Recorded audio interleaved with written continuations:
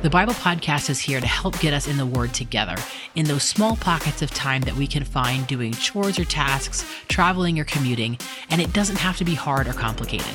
So come on in, have a seat, and let's read the Bible together. This is your host, Virginia Price. Welcome to the Bible Podcast. Hello, everybody, and happy Tuesday. Welcome back to a new episode of the Bible Podcast. I'm really glad you're here. I wanted to give you a quick word of encouragement today. And I know if you were here yesterday, we talked a little bit about anxiety and worry and how we shouldn't. And that's just all I'll say about that. If you haven't listened to it, go back. And with a lot of that comes doubt. And I know we recently just did a whole episode on hope, which is kind of the opposite of doubt in my mind. But if you're going from a place of anxiety and worry, and then you're moving through those feelings and trying to be hopeful, it's pretty common that doubt will enter your mind at some point in that process. Because if we're anxious and we're worried about something, there's unknown. And we want to move past the unknown and we want to get to something sure. And we have to hope for that thing. And lots of times it's really easy to doubt that. And I don't know, is this actually going to happen? I think some of that has to do with optimism and people who are naturally optimistic, because they can see, if you will, there's an aspect of it that's seeing through the darkness into the light, because everything that we're going through, there is a positive.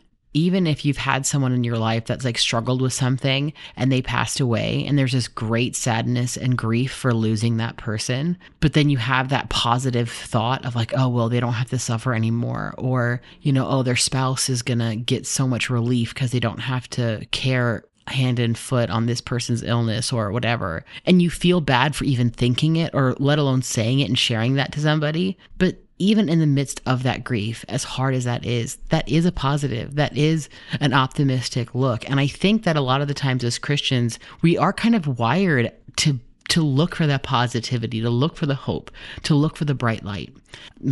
I did not mean that in a pun, but just we're going to gloss over that. So with all of that, I want to just remind everyone and myself that God can comfort us, and God does comfort us, and He gives us hope when we are in doubt and we are in disbelief and we're feeling those feelings. With a fun fact that I learned, which is that optimistic people, not people who are fake optimism, who just pretend everything's okay, but can actually sit in the hardness and look through and see and find the good and choose to focus on that. Real optimistic people, they actually can add, I think it's 4 years to your life expectancy. They did a recent study. You can add 4 years to your life expectancy just by being optimistic. So that's encouraging. That's encouraging. The Lord gives us strength. So with all of that said, I don't want to be too long-winded. Let's go ahead and jump into today's Bible reading.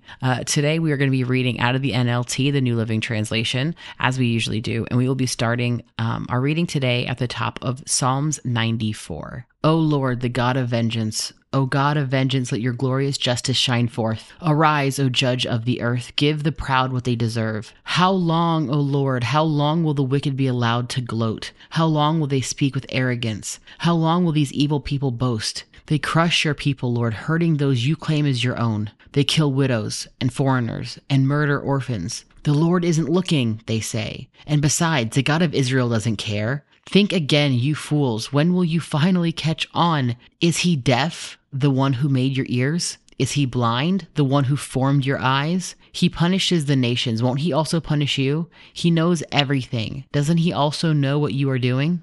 The Lord knows people's thoughts. He knows they are worthless. Joyful are those you discipline, Lord, those you teach with your instructions. You give them relief from troubled times until a pit is dug to capture the wicked. The Lord will not reject his people. He will not abandon his special possession.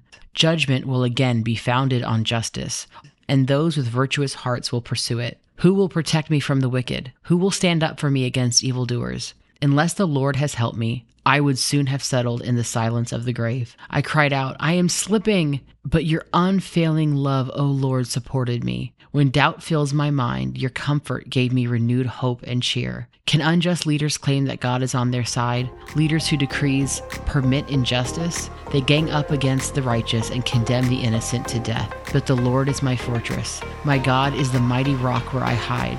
God will turn the sins of evil people back on them. He will destroy them for their sins. The Lord our God will destroy them. Thank you for joining me today. I'm so glad to have you in our audience, and I hope you come over to our Instagram and join our community there at _the Bible podcast.